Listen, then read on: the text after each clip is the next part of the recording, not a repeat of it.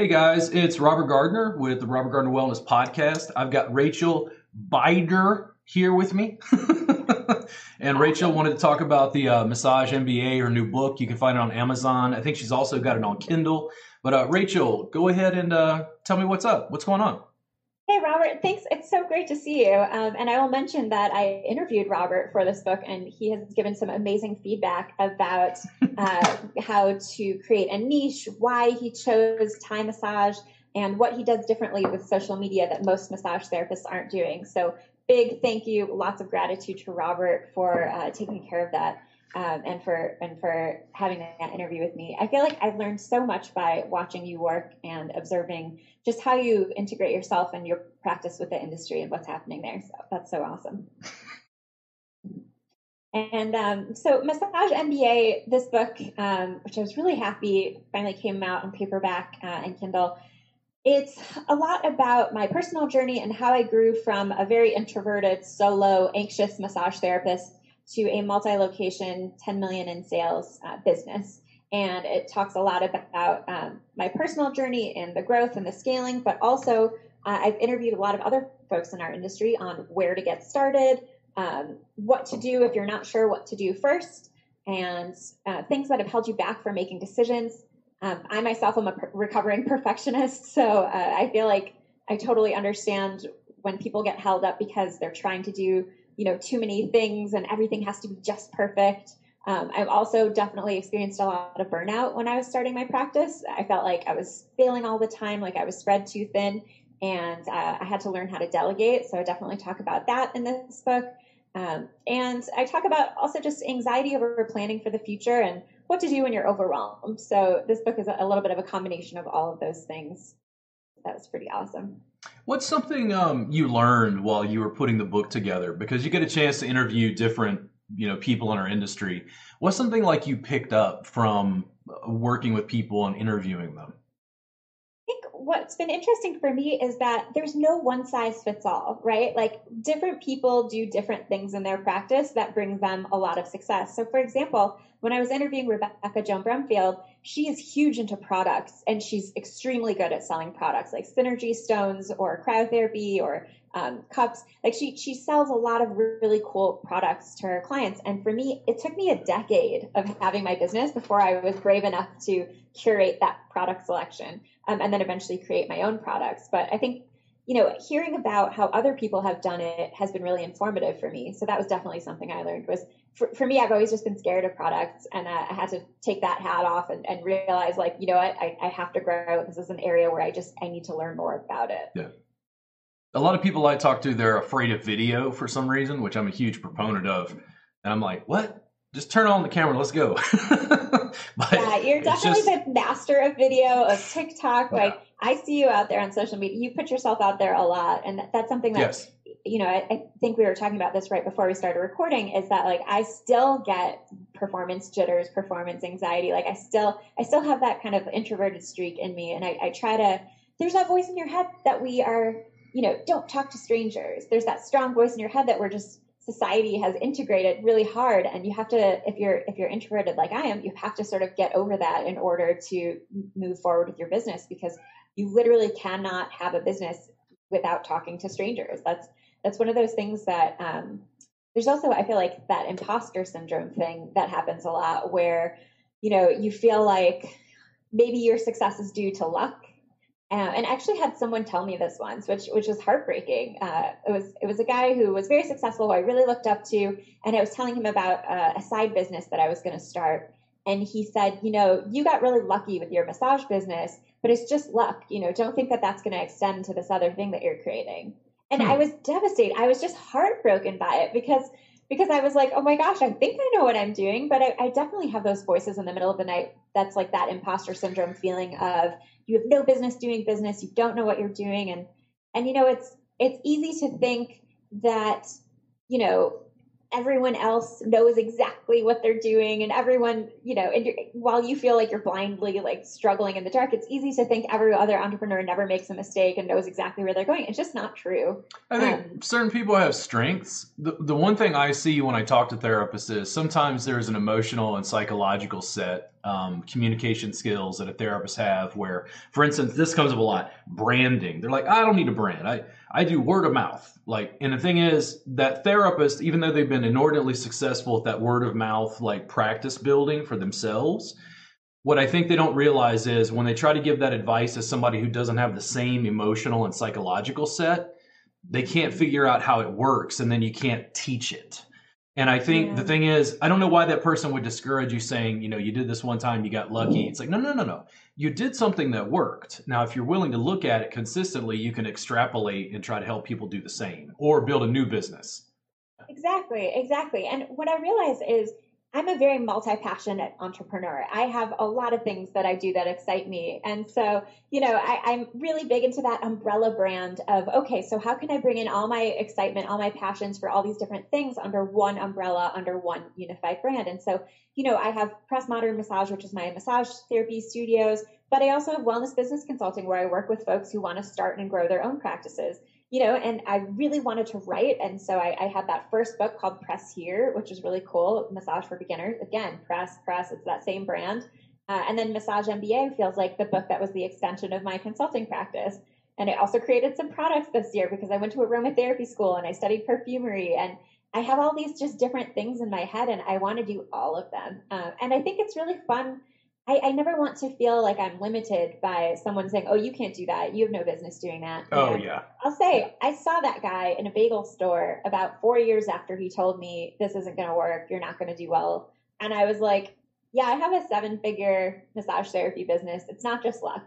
Yeah. I worked my ass off. And he was like, did I say that to you? And I was like, yeah, you're kind of a dick. And he was like, I'm so sorry. Like, I never meant to be discouraging. I think I probably was just in a bad headspace myself. And I was like, man, I spent the last 4 years like thinking not every day, but in my lowest moments thinking like, what if it is just luck, and probably shying away from the spotlight too, because of that fear of, I don't belong here. And what if they find out that it's all luck and that it's, it's not true.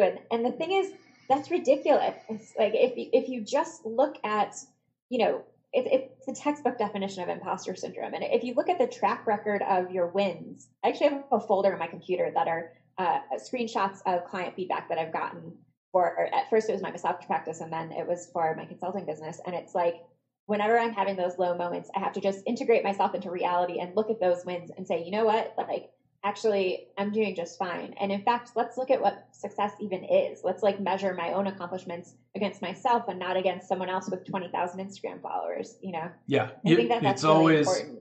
Back to you. And the thing is, like, it's hard for me even. I've got other entrepreneurial friends like you, and they'll ask me for information and feedback. And sometimes I can be a little terse. And I think what it is I have all these emotions about my business. But when you ask me a question, I go, problem, solution. It's very terse. It's like cut the meat off a bone. It doesn't care about your feelings. It's like, this is the shortest path to get to where you want to go. And they're like, oh. Well, I think our approach might be just a slight bit different. I think, when I'm working with consulting clients, especially, I tend to be very nurturing. And I think in general, this is actually sometimes a problem in our industry is that everyone wants to nurture their friends, their family, their clients, their employees. They want to pay everyone 99% of the profit margin. And it's like, if you're going to succeed in this business in any capacity, you have to have boundaries and you have to learn to nurture the business as its own entity. Like the business needs nurturing. And what does that mean? It means charging those no-show clients. It means the willingness to have uncomfortable conversations with people. There's this great quote, I'm misquoting, but I'll paraphrase it from Tim Ferriss, who I freaking love. And he says, the quality of your life is in direct proportion to the amount of uncomfortable conversations that you're willing to have.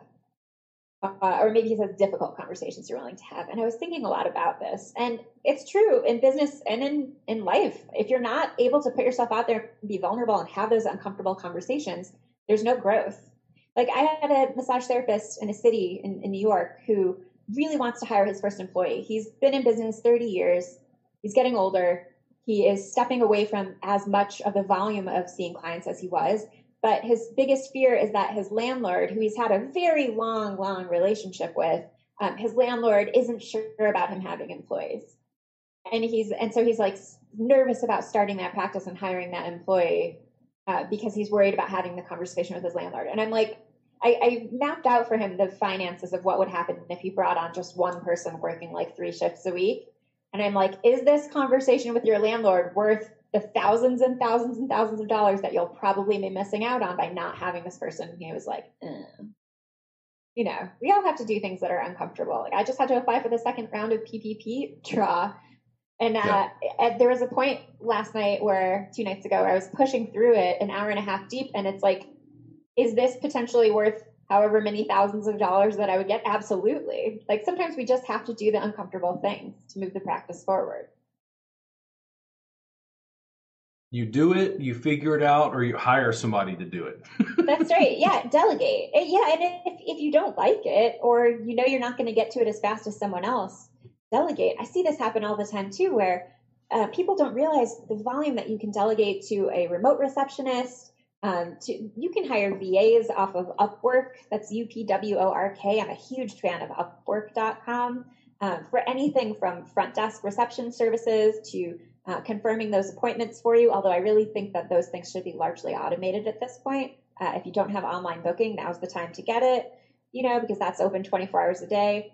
And you know, you can hire anyone from social media to marketing to creating blog content. Although I think again, you should probably at least oversee what's going on with that. But you know, I think it's important to build out your team and delegate those things if you're not doing them, especially.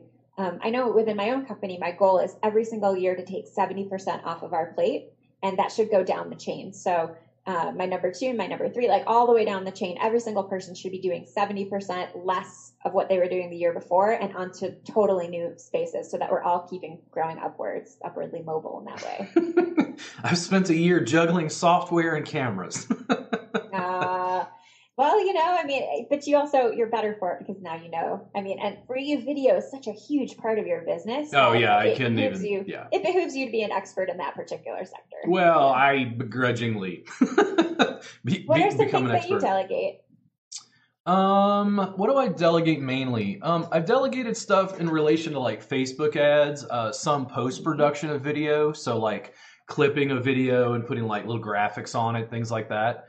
I have an accountant and a bookkeeper who help me with, you know, the taxes and the bookkeeping, some things that I'm not as good at. And then over time, I've had video people, videographers, camera guys, some things along those lines. I do a lot of it myself, but COVID has been weird because it kind of bumped the physical side of the business. So I had time to focus on the digital side, which means cameras and software and the things that I've been working on kind of grew.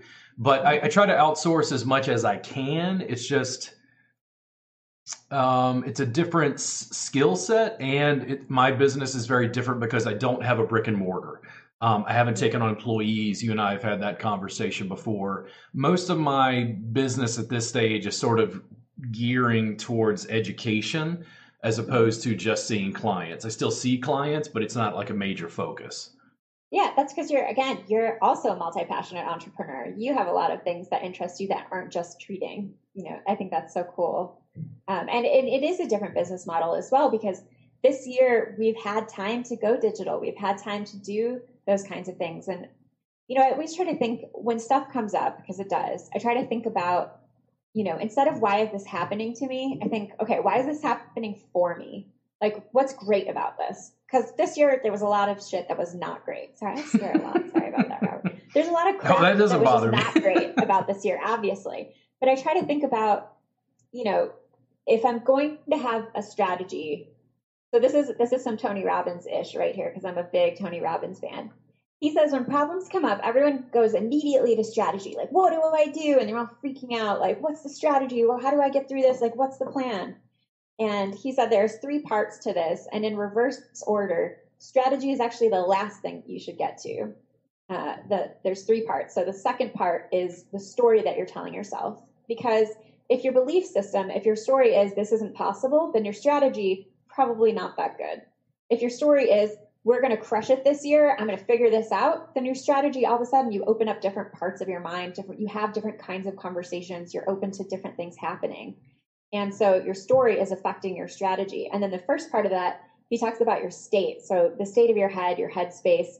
If you're in a really low, freaked out, scared, dark headspace, again, the story that you're telling yourself, probably not so good. And the strategies that you come up with, not great.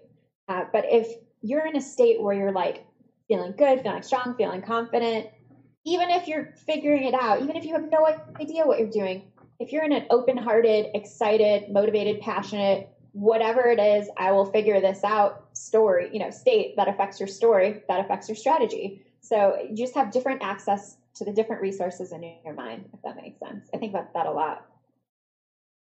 And also, in terms of your state, your energy, who wants to do, like if you're like on an average 1 to 10, right? 10 is like super pumped up and motivated. And then like 6 is like, yeah, pretty cool. 1, 2, not so good. Like, who wants to date a 5, right? Like, who wants to do business with a 5? And this is something I think that you really bring to the table, because you are always, your energy level for the TikToks that you're doing, for your videos, like it's always up there. It's always really good energy. And I think that's one of the reasons that people love doing business with you and people are drawn to you, because you have good energy. That and my capacity to block hate mail. I think about that a lot. Just because I think the energy component, especially in our business, I know energy is like woo-woo, whatever. But you know what I mean? Nah, see, even those conversations, like I released a meme and people got upset, and I'm like, guys, you guys are being way too literal about everything. Like, what was the meme? It was the Pablo Escobar meme where he's kind of sad from Narcos, and it's like I was talking about the fact that massage therapists want to be considered essential in medical, but they talk about chakras and energy, and I was kind of teasing that, and people got kind of butthurt about it, and I'm like, guys, why are y'all so like a meme upset you? Well, also, like if you're super into woo-woo, like go that route. Like, sure. I mean, I'm a girl sitting here with some lavender oil and some Palo Santo and a goddamn, like, look at this thing. I have like a flower crown that I made earlier this year out of flowers and skewers, like barbecue skewers. That it's just when you say people's energy is pumped, like I don't have an aversion to that. That's not, to me, that's not saying the same thing at all. Like I'm just as much science based as I am energetic. I can have those conversations with therapists. It's just I don't put a lot of time and energy in video talking about chakras. It's not a it's not I focus on pain relief.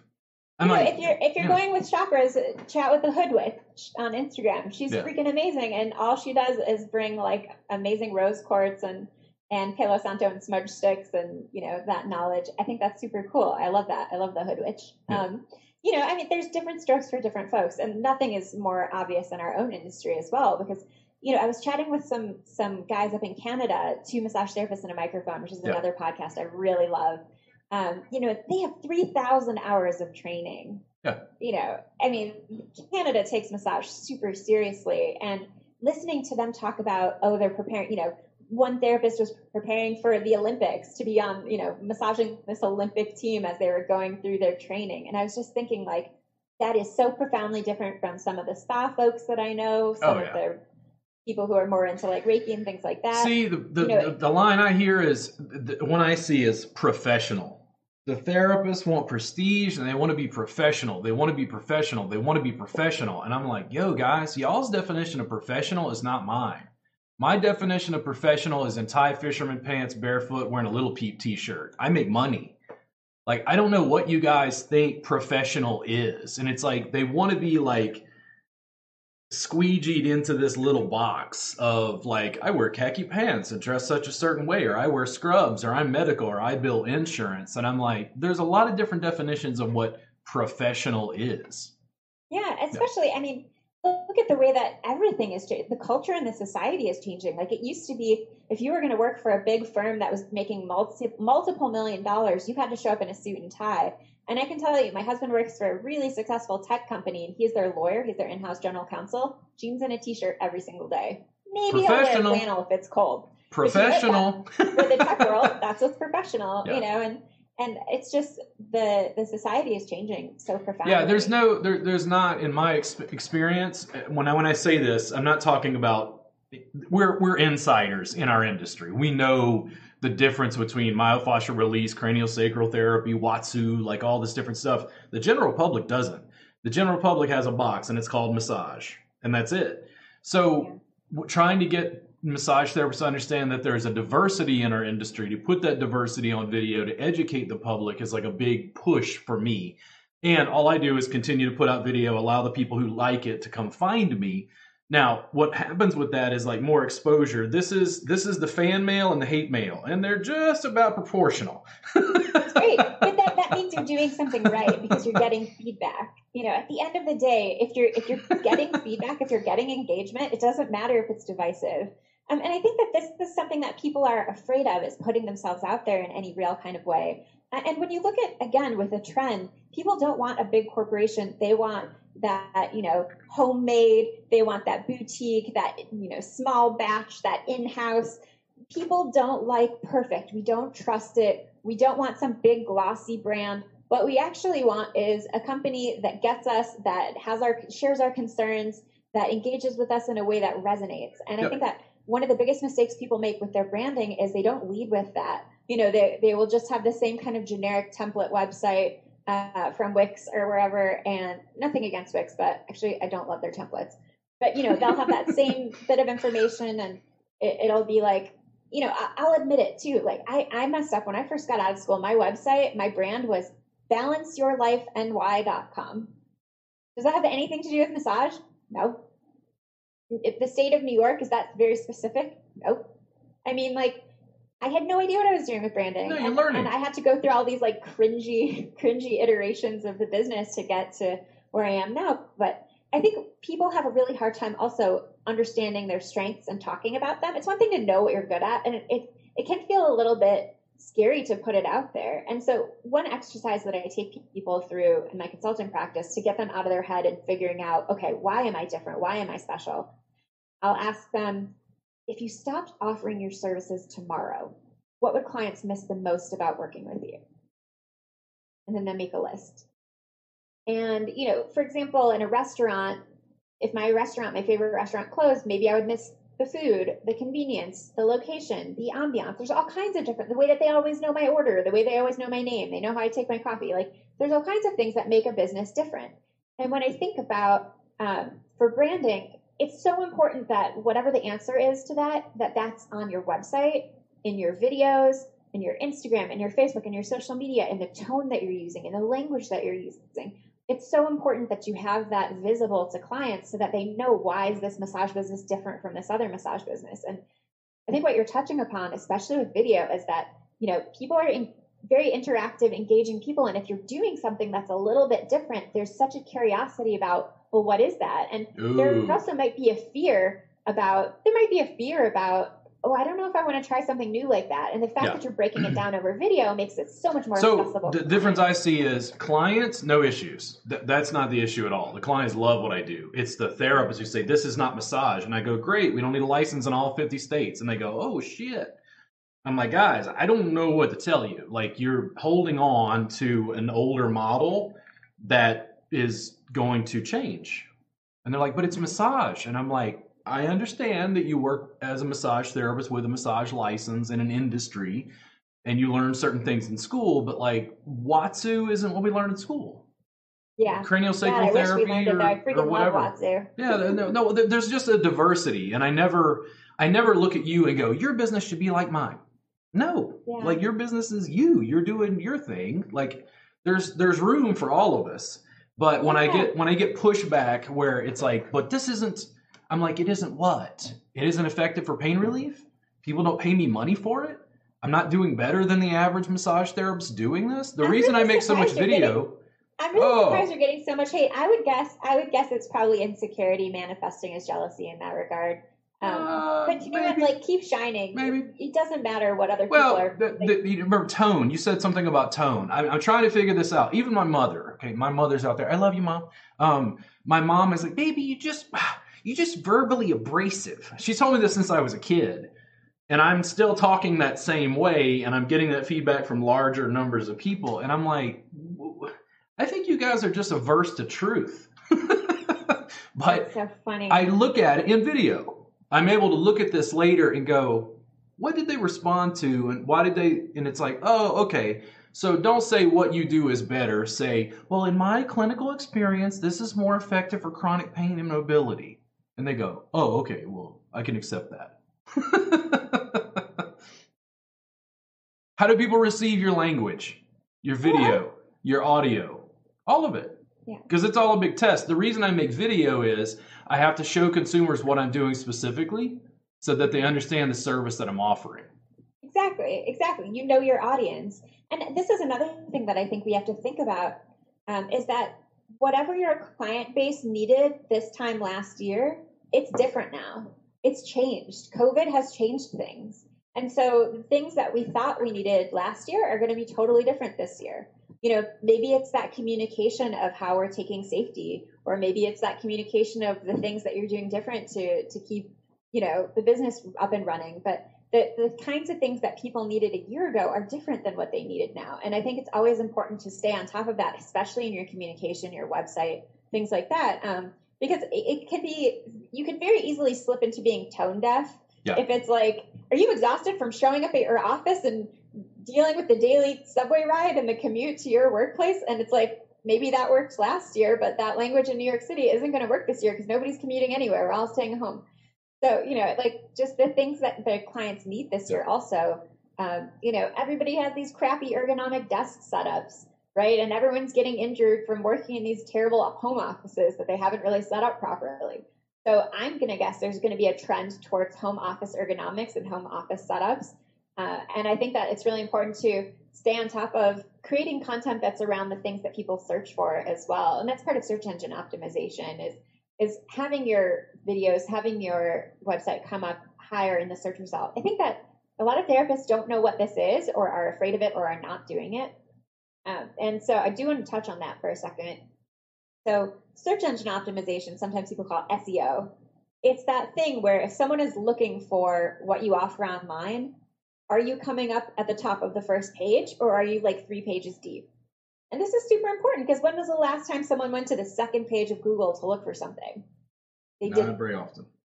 So it's so important, and it doesn't have to cost any money. It can be completely free. And there's lots of different ways that you can get your website to the top of those results. Things like having those directory listings, whether that's Yelp or Google, although I don't recommend paying for Yelp, but you know, Yelp or Google or other business directories that have that link, and having other links from relevant sources coming into your business. So whether that's a newspaper that did an article about you, or whether that's a blog that someone did on you, just having those links coming to your website. Partner businesses are a really good thing, but building up the incoming links from relevant sources is super important. It's also good to have keywords on your homepage. So when someone is searching for exactly what you're looking for, that should be somewhere on the homepage. Like I see some really pretty homepages that don't have any text on them. It might just be like an image of text. Google can't read that. You spend an hour in Canva and it looks stunning, and maybe that's great for Instagram. But when Google crawls your homepage, it doesn't see any words. That's all not of good my for SEO. my website and all this stuff takes work. Like I'm still tweaking it as I go. Yeah. I try to think of it like the website is almost like my front desk. So they have to get a sense of me and my personality, what I offer, why do they want to work with me, what's the problem that I solve. And I try. It's not perfect by any means. Please go to my website, tweak it, like critique it for me. But it's trying to have a conversation in a digital realm to be able to walk that person along towards, is this the client that needs to work with me?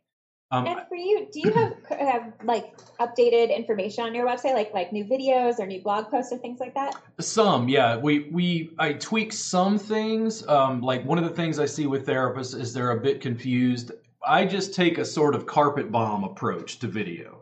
Like I don't even know sometimes. Like I have a strategy, quote unquote. It's like, okay, make more video, connect with more entrepreneurs, connect with other people in your industry, continue the podcast, continue making video, educational video. So it's like with me, my website started just to get clients. Then I had to get students, and it was like, okay, can I transition? And like, yeah, just make video. Like the clients understand that you're teaching, so you must know what you're doing. But then the students are going to trust you more. So I didn't like build a new website for like a different focus. Does it make sense? So Yeah, for absolutely. I think me, that's really smart. it's a little bit of two-tier. What I try to do is streamline it. The problem is the business has grown, like you talked about Rebecca Brumfield and product. So it's like, okay, is he selling a session? Is he got this Thai massage jam? Like, we don't even understand what he's doing. He's got some subscription service and workbooks and DVDs, and it's confusing. Meaning now there's so many tabs. It's like, what is somebody looking for? I try to sit back when I'm calm and look at it and go, okay, I'm a new person who just wandered into this guy's website. Do I want to book a session? Okay, that needs to be clear. Do I want to buy retail or take a class? Okay, that needs to be clear. I just go back periodically and try to add things. So even this podcast, for instance, one of the things I'm working on slowly is I take a section of the script from this, turn it into a blog post, and then copy the video and put it on the website. So yeah, it's already on YouTube or it's already on Facebook, but there's a benefit to having that text on the blog itself, and it shows that the blog is being regularly updated. Yeah, exactly. And that's also important for search engine optimization. You can the keywords that go into the blogs, the type of things that people are searching for. And I think what you're talking about for the website is having a very clear call to action so that people who are coming to the site know exactly where they're going, where the path is, choose your own adventure. And I think that's right. As long as you have a super clear call to action in the direction that you want people to go, it's okay to use one website for both of those things, for that brand. That makes sense. And because the teaching is so integrated and your clients are probably excited about those videos too, because they get a taste of what to expect from a session from you, I think it probably works out in your benefit. And I was looking at the idea of having constantly updated information has more to do with if Google looks at your site and crawls your site and sees that it's always static, it's always exactly the same, it will come up lower in search because it's not seen as newsworthy and relevant, if that makes sense. Yeah. Like the New York Times is probably updated every 25 seconds with a new article. So it's very newsworthy. And so, what they're saying must be very relevant. And that's why I'm a big fan of having that RSS feed of the blog to the homepage, the Instagram, the whatever it is, having that, Twitter feed, whatever medium you're using, having that constantly updated on the homepage so that when there is that crawl, it's like, okay, there's something new here. That's just that part of SEO. But I think it's really interesting that you put that umbrella brand on one website and you're managing it from one dashboard, one place. I'm jealous in that way because I haven't done that in my own business. Like I have Press Modern Massage as my massage website. And it did get trickier as I had more locations. Prior to COVID, we had 4 locations. So it was like, okay, you can't even click book now. You have to choose your location and then book because, we're not trying to have someone in Williamsburg go to Greenpoint. And now post-COVID, we're back down to 2 locations, so hopefully that will change soon. And I have a totally separate site and brand called Wellness Business Consulting for my consulting clients. And I think the reason that I did that specifically, well, one, I just love branding and I love making websites and I love building. I think I like, people play fantasy football. I play fantasy startup business. I think it's the most fun thing. I was looking at a site that sells macrame earlier because I'm a big macrame girl. And I was like, should I start drop shipping macrame DIY supplies? Because that would be a really fun Instagram to run. I love building brands, building businesses. And so I think part of the reason I started it was that, that separate website was easier for me to streamline the process and the ask. So I do mention it in my bio on my website, but certainly having one place where all of these things live is easier for sure, especially the products.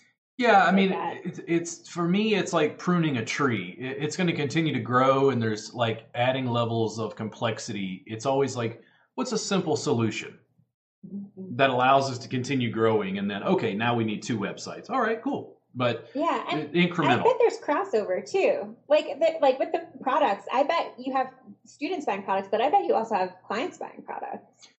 Yeah, it's interesting as the business grows. One of the things that I'm most interested in is the podcast itself, and I continue to work on this and try to improve it. There was a local brewery here in town, and I did a beer review on my Instagram of this particular brew here locally, and then the brewery, I tagged them, and then the brewery was like, "Oh, hey, thanks so much for the review." And I was like, "Hey, if you got somebody, one of your brewmasters wants to be on the podcast, let me know." And they're like, "Sure, go ahead and email so and so." And people are going, wait, I don't understand. Robert has a wellness-based business. Why has he got a beer guy on his podcast? And it's like, my business is cross-promoting with their business. And this is a local brewery. Local beer fans go, well, this guy's cool. He drinks beer. And what is it? Man, I got arm pain. What is this? Like connection with other businesses, not just in the massage industry. I think for some people that's a little confusing, but I think in a media landscape where you're dealing with digital distribution, I've got a small bar full of like tequilas, especially añejos, which I've been sampling, like sipping tequilas. I'm going to start doing reviews. Put them on YouTube, put them on my social media, and you're tagging those spirit companies because you want to interview somebody to get them on the podcast. It's like, it doesn't have anything to do with wellness per se. It doesn't have anything to do with my business per se. But what it does is it creates contacts with other businesses and other industries. I don't really always know exactly where it's going to go. It just seems like a fun side project. I mean, macrame. I love a good side hustle. Yeah, macrame is not, DIY macrame is not the business you started. Right, not at all. And, it's interesting because what you're talking about, that side hustle, I freaking love that, first of all. I will join you on a tequila call anytime because I'm a big tequila fan. And, I just think a lot lot about Casas Dragones, by the way. That's all I'm saying. I think, we'll get the same bottle and we'll do it. We'll get the same bottle and we'll do it. I love it.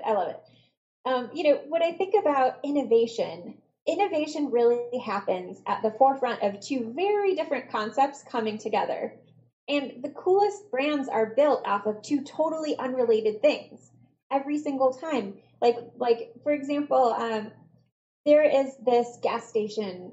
Right now I'm in Charlottesville, Virginia. I'm usually in New York City and Brooklyn, but here I am in Virginia. COVID, things happen. I'll be back in New York soon. But in the meantime, there's a gas station here, and they sell fried chicken. And now I'm a vegetarian. I haven't had chicken in a long time. But my husband, real into chicken. And you get a free chicken bone with meat, like a thigh or whatever it is. I don't know, a wing. You get a free piece of chicken every time you pump gas. Do those have anything to do with each other? No. But he will go out of his way to get to that gas station to eat that particular chicken, which is free, just to go there. And it's one of those things that I think about, like, where can you innovate where you have two totally unrelated things, two totally different things that just make perfect sense? Yeah. I think that's really where cool stuff comes from, is when you take those things. And there is such opportunity for different partnerships, for different brands to integrate in that way. I think that's really cool. I think some of, like, when I would think about it, I'm like, okay, I like a good chocolate, a good like liquor, or tequilas. And it was like the Good Life, the local cheese shop, artisanal, local, farm raised, grass finished. Like when I think about those little niche things of like being a foodie, but there's no, like, for instance, I think this is interesting. In our culture, we have a word for somebody who's into food. You're a foodie. We don't have a comparable word for somebody who's in massage and body work. Right. We should make one. We should make a word. Because it's like he's a geek about, he does this crazy massage thing we've never seen. It's like when you pull those things together, people who are interested in the good life, like whatever. An aficionado. Yeah. I mean, that makes perfect sense, actually. And I feel that same way. I think, in the neighborhood that I'm in Brooklyn, we resonate with folks who are really into those like macrame plant hangers and some hippie shit, right? Like some Palo Santo burning in the background. So for me, like, maybe buying this macrame business, and who knows if I'll do it. I haven't decided yet. But maybe purchasing that, it's not so dissimilar in a way. You got to decorate your office with something. I think the personality. Folks are excited about that. I think the personality. It's, for some reason, massage education, I think, in their quest to like standardize, get the students ready for the MBLEX and remain professional, it's like they're pulling away some personality. I hate to say that, but that's how it feels sometimes. What I'm trying to get the therapists to do is make video and have personality, because I think that's why people continue to work with us. It's not just because the service is good or pain relief or it's most relaxing. It's also because they enjoy working with you. Yeah, that's exactly right.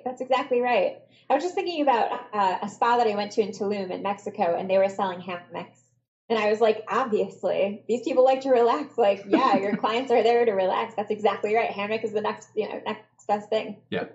In a way, I'm a big fan. So what's next for you? What other cool things are you working on? Primarily, my time is spent massaging a keyboard. We're doing primarily like interactive live streams. I don't know if you've caught this or not, but we're using 4 camera angles and wireless microphone. I've got a new computer we're about to build and 3 new cameras. We have pushed, like, okay, let's put it this way. COVID wiped out the physical side of the business, and I went, focus on the digital. You've already got it set up. I'm looking at it now, and I'm like, I'm still being told people can't learn online. And I'm like, guys, it doesn't make sense for me to teach in person classes anymore. I keep looking at the students and I'm going, I can stream to you every day for 2 hours. Every day. Every day. Every day. And they're like, what? But we only learn hands on. And I'm like, okay, so get your colleagues together in a room and study in your living room, put me on the big screen TV. And they're like, what? But they don't have to pay? And I'm like, this is like pay-per-view. I don't care. Get together. CE party, CE party, CE That's party. smart. And That's they're a like, brilliant what? concept. They're like, what? And I'm like, listen, listen, we're doing this. So Yeah. that's what I'm doing. And I continue to put the curriculum together. It's gotten to the point where the additional layer. So it's interesting. Like I thought I couldn't teach online. Now I spend all my time teaching online. And what's happening is if I don't have the digital layer, I feel like it's missing something. So, for instance, people were falling a little bit behind because of anatomy. And then I figured out how to be able to grab anatomy GIFs. I think it's a GIF, and we can argue about that. I get the anatomy on the screen so that as I'm talking, I can just press a button and pop up trapezius so they can see what the anatomy is. So the thing is, you used to have like an in-person class and then you had to have like a slideshow. But the technology's gotten much better, but now it's like the digital part is like almost changing the curriculum. It's almost improving it in a way because it's making me filter it in a slightly different way where I'm going, guys, this is a much more effective way of me delivering information. This is superior. Yeah, absolutely. Yeah, like the students, I understand massage therapists are tactile and they want hands on. The difference is if I've got 20 people in a class, I can't work on everybody. Right. Then it's like, okay, if I can't work on everybody, they're usually working with the person who's also studying. I'm like, why don't we just have satellites? Well, and not to mention, frankly, I can't necessarily fly down there and take your class, but now I can take it online anytime. And this really, you can scale in such a profound way. Yeah, it's very different. Yeah, I was working with a physical therapist the other day. She does pelvic floor rehab, and she teaches physical therapists how to do pelvic floor rehab. And she has this online, 6-week, maybe 6 or 8 weeks intensive course. And she asked me to come by and teach the business class. And it was so cool because I was on this Zoom call with 130 people all over the world taking this class. And I was just like, wow, I'm teaching this business course to 130 people that I don't know in a state that's far away from here, a country that's far away from here. Technology is so freaking awesome. And I know that's like kind of a cheesy thing to say, but like this is a really ripe time to be developing a digital product. I think it's really smart that you're doing that. Oh no, it's I don't even know how to say it. It's allowing a sort of scale and an interactivity that I have not seen prior. People kept saying, but I don't understand. Like, I can't learn online. And I'm like, guys, this is not in any way what you were taught in massage school for how to receive information. Like, if one person pays for the class and there's 6 therapists there, I don't care. Get some wine, get a charcuterie board, hang out and have a party. Everybody's going to study, everybody's going to learn, everybody's going to trade. Right now during COVID, I don't want to travel or as little as possible. Like, I would rather teach you in a safe way to let you partner with just one other person, even if that person is your loved one in your home. And that way you're able to keep working with me. And this is the thing, it doesn't replace in-person classes. What it does is it supplements. And if I have ongoing supplementation with you for a year until you make it to an in-person class, you're already ready. You're already prepped. Exactly. The questions are better. I can go into more detail. The digital side, what I think now is this has become so strong that if you remove this, I'm like, oh, my tools are taken away. Like For those on the podcast, he's showing his self love. More layers. More layers. Yeah, absolutely. Yeah. Absolutely. Yeah, the tools that are available are just insane.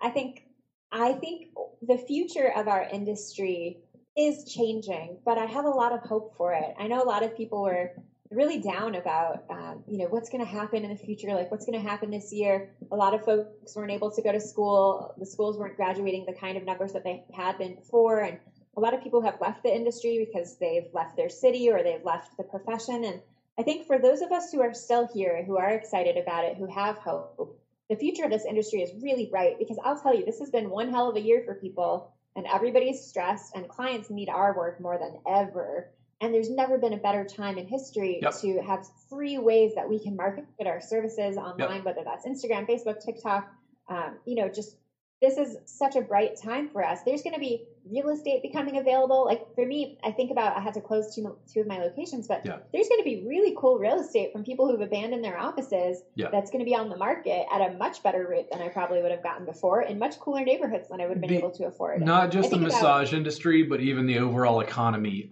My guess is there's going to be a huge bounce back once COVID is mostly vanquished and out of the way. Totally. It hit a slump for obvious reasons, but I think the overall economy is going to spike, and people don't have any shortage of pain or a need of relaxation. Exactly. Yeah. And I think also there's a lot of people who've retired, and there's going to be businesses that are for sale. And I think when people think about the idea of buying a practice, they get all freaked out, like, I don't have hundreds of thousands of dollars to spend. And first of all, most massage businesses are not hundreds of thousands of dollars businesses. But if you did want to pick up a practice or two, there are businesses that have closed that still have assets, there's lots of ways to unconventionally acquire a business. For example, maybe if a business down the street went under that did massage, they can send out an email to all of their clients like, hey, unfortunately, we closed our practice this year, but here's a practice we know and love and support, and we'd encourage you to go there. And they put a link. And every single time a client clicks that link and you book a session, that first practice that's for sale gives you an affiliate marketing, so that you're paying them a referral fee for every appointment they send you. And it doesn't have to just be massage businesses. This could be a pizza place that went under. There's a lot of money in the list. If people have a great list, it's not that you have to buy the list or that you're going to be marketing to the list, but for businesses that are closing, there is seller financing, there are referrals that can happen. There's lots of cool ways that you can pick up a practice. And really, for business owners, there's this pride of ownership. There's this ego damage that happens when you're forced to close a business. And so it's much better for them to say, oh, I sold my practice. Even if that's just, I sold that last email and I'm getting those residual effects from people who are clicking that link and booking. I'm getting those residual income. Like, there's something there that helps smooth that thing over. So I just think there's a lot of opportunities if we're looking for them. And I think it's a great time to market our business, reach out to those business owners who haven't been able to make it through and say, you know what, I have an opportunity for you. I'd love to jump on your email list and get some affiliate marketing, or I'd love to jump on your Instagram and just to get those eyeballs on your page, to do that cross business promo, even if it's one way. I don't know. I feel like there's a lot of hope for our industry coming up this year, and I'm excited to see what happens. Yeah, there's more opportunity than ever. A lot of what I've seen, even some of the people who they get irritated at what I'm doing. I think sometimes in the micro, they see me doing something and they're like, that doesn't make any sense. But I think they don't understand the trajectory of like where my long-term goal is so different, that they don't understand like my individual movements are different because my long-term goals are different than the average, I guess, massage therapist. Like, I'm no longer just trying to get clients. I'm trying to build a new brand. I'm trying to, eat online education. I'm trying to distribute information globally. And they're like, what? And I go, I know, you've never seen it, but watch. Yeah, and that's exactly how those things happen. You manifest them, you do the work towards them, and you put it out there. I'm the same way, certainly writing a book. I have a new baby, right? He's 10 months old today. And certainly writing a book this year probably isn't on most new moms' list of shit to do in the first year of your kid's life. But for me, when we were closed during COVID, I was like, you know what? There's so much out of my control. I need to focus on something something Yep. good has to come of this. I need to focus on something that I can control, that I can focus on. So every time he lays down for a nap, I can write, I can journal, I can focus on the business. I can just think about the things that I can control. Because, I could have come out of this year super depressed and lonely and isolated, and not having a book, or I could come out of this year a little bit depressed and a little bit lonely and a little bit isolated. Not going to lie, I'm still those things, but with a book, which, put some icing on that cake. Yeah. And I think I have to also sometimes take a look at my own stuff and see where I'm there's like a missed opportunity, and I think about, there's this great concept I was reading about, which is also in the book. It's this Martin Seligman, the therapist. He calls it the 3 Ps of learned helplessness, which is controversial. Learned helplessness is a very what's the word that your mom used to describe you? Oh, she was like, you're just verbally abrasive. Abrasive, yes. Learned helplessness sounds very abrasive, but the concept is your mind will try to convince you whatever your problem is, it is permanent, it is pervasive, or it is personal. The 3 Ps. Permanent, pervasive, personal. So whatever your problem is, your brain will say, your problem is permanent. You feel bad, you're always going to feel bad. This thing is over forever, or pervasive. It's going to take over every single area of your whole life forever, and personal. You're alone in this. No one understands you. No one else in the entire world has ever been through this exact thing. And what's interesting about these kinds of thoughts is that they're totally unoriginal. Minds have been having them for thousands of years. They're not even your own thoughts. It's just what brains do when they're stressed or scared. Because your brain isn't actually wired for happiness. It's wired for survival. It's wired to look at where's the next problem, where's the next issue, where's the next thing, so that you're safe from predators at the end of the day. And so when you learn, like for me, when I learned that and I was looking at my brain doing that thing of like permanent, pervasive, personal, and I've done this lots of times over the years. Like I had a bad breakup. Oh no, I'll never find love again. It's pervasive. I'm going to have to move back in with my parents, God forbid, and no one understands. I'm totally alone in this, and I see my mind doing this thing. And so, I try to really notice when I'm having those types of thoughts and put myself in that better headspace to say, okay, brain, I see what you're up to. You're stressed. You're scared. Let's do a dance party. Let's shake it out. Let's go for a run. Let's do a workout. Let's get ourselves in a better headspace. Let's drink some water. Let's get to bed a little earlier tonight. Do the things that you have to do to keep yourself strong, to remind yourself of your resilience, of your resourcefulness. I know that there's a lot of people listening who have had a bad year, it's been bad, and I don't want people to get into that headspace of thinking it's permanent, because it's not. And it feels pervasive, but it's not going to be that way forever. And it's certainly not personal. We're all in this together. We're all going through it. And it is going to end, hopefully sooner than later.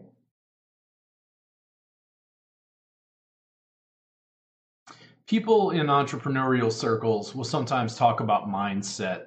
And it's one of the words that I'm learning in some ways not to like, because it's such a cliched phrase in entrepreneurial circles.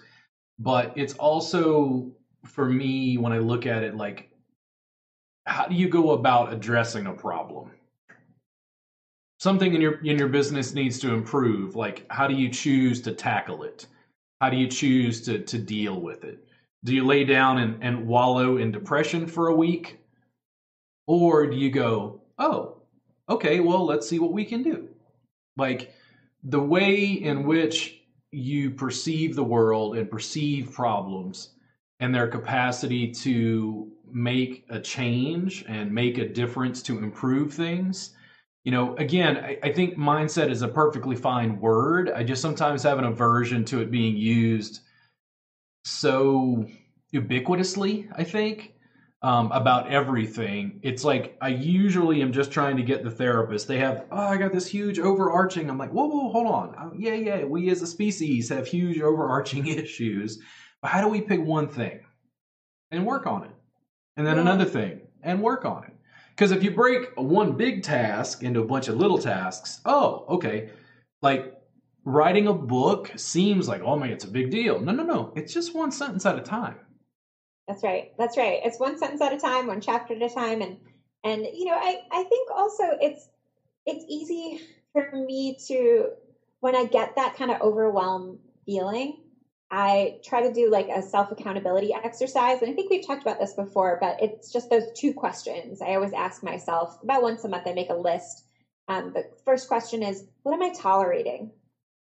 Maybe what am I tolerating for my career, for my clients, for my team, for my business?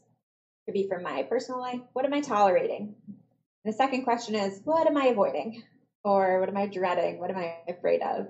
And I make that long list. I try to keep it business focused, but sometimes it spills over. Because typically, if you're tolerating things in your business, you're probably also tolerating stuff from your family, your friends, your romantic relationships. It's good to kind of be aware of it. And then rather than trying to tackle it myself, because I know that if I'm avoiding something or afraid of something, probably I just need a little more support. And that's when I reach out to my business consultant or my therapist or my husband or my accountability partner or my friend. I think it's just so important not to go through things alone. And nobody can do this by themselves. And so to have that support system, that support network set up for you so that when you have those things that you are avoiding or dreading or afraid of, you know where to go for it. And I like tolerating too. Tolerating is a tricky one because it kind of sneaks up on you. And then all of a sudden you're like, that's right, I'm putting up with all this crap. And you get what you tolerate at the end of the day. If you tolerate poor treatment, you get poor treatment. If you tolerate late clients, you get late clients. And so in my business, I'm very adamant that I work with adults. I treat people like adults, and I get what I tolerate, and that's great because I don't tolerate any BS. So I think it's really a wonderful way to work. And I would love to see in our industry also just more boundaries around our time, our money. You deserve to be paid well for your services. This is not a charity. This is a for-profit business. You deserve to be compensated for your services. And it's not just the hour that you're spending with people. It's the months of education, the years of education, the energy that you're spending day to day, week to week, month to month, not just running the business, but promoting it, doing your bookkeeping, like all of those things that go into a business. I think people are like, oh, but I'm just touching someone for 60 minutes. It's not 60 minutes. It's a year and a half. It's learning. It's putting yourself out there. It's paying for that website. Like I think people often undervalue their services. And that's one of the biggest mistakes that I see people making in their business is that they don't raise their prices consistently or ever, or they hire employees and they're paying them way beyond what they can afford to. And so that business isn't sustainable. There's a lot of business practices. And again, that's why I wrote that book. Is I felt like I was having the same kinds of conversations over and over and over. And I was like, you know what? I'm going to put this down into one concise book of exactly, here's what it is. Here's the mistakes I'm seeing. Here's how I've handled it. Here's how other people like you, Robert, have handled it. And so, yeah, that's all in there. Available on Amazon and Kindle. Not to be too salesy, but I'm really excited about this book. I feel like it really is my manifesto for how to run a business. And it's not just for massage therapists either. I feel like anyone in wellness can, or even service-based businesses in general could benefit from it. So, thank you so much for having this chat with me today. This has been really fun. Yeah, it's been amazing to me to see as I've focused on the business and growing it, you understand other businesses and their business models.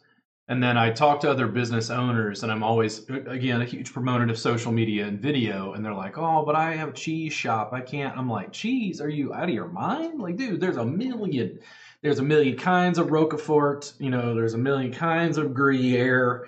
There's a million videos, techniques. I mean, they're afraid, again, they know one thing, but they're afraid of like extrapolating into other social media platforms. When people's attention increasingly, again, what would I do if I didn't have the podcast? Wow. I don't really know. I'm confused now because it's like, well, you can't learn online. And I'm like, I spend most of my time online now, not just teaching, but like promoting and educating and sharing information, forming connections digitally. And certainly that was important during COVID because, well, I could stay home and it was safe. Yeah, that makes sense. Yeah. Gosh, you've just given me such a good idea.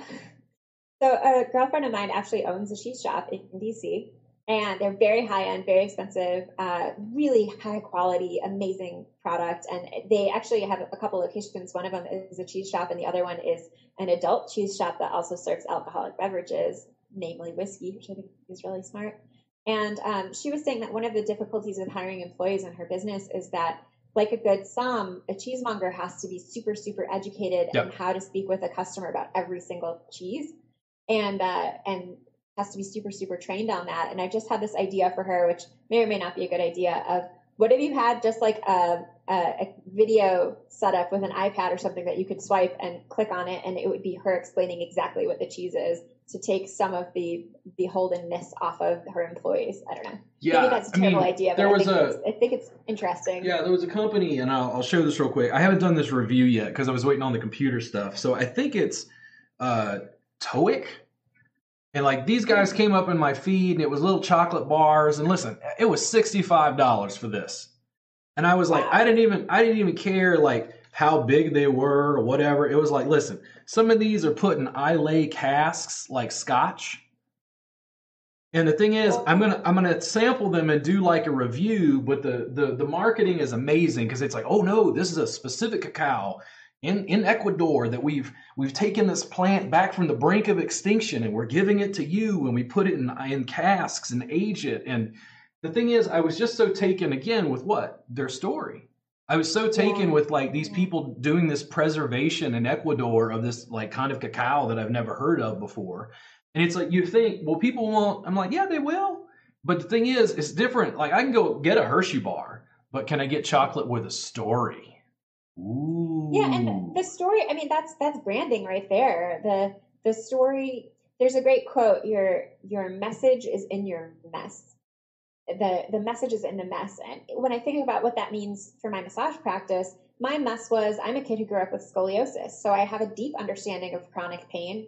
And I also was a dancer, so I loved movement. And so massage was a perfect industry for me because we have this combination of working with chronic pain, which I understood, and movement. And, I think, yes, I could have kept that to myself, but especially in the beginning when I started talking with clients about my experience and putting it on the website, I had a ton of scoliosis clients who were really drawn to me, and a ton of chronic pain management clients who were drawn to me because I was open about my story. And I think that that's really interesting in that, the messes that you've been through really are the message and really are what you're meant to talk about, like what you should be putting out there, what you can help people best with because you've been through it. I think that first of all, I want that chocolate, and I just think that's really cool.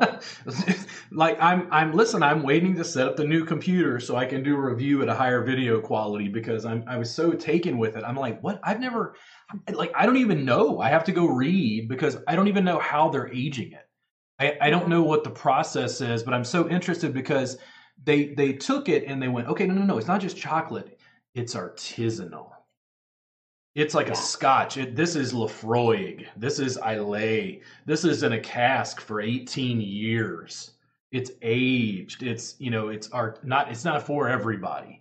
Those sorts of things are more what I do in body work. So trying to look at it from the consumer's perspective about, I bought not just chocolate. No, I bought a story because I felt like by buying this chocolate, I was part of the preservation process of this particular cacao.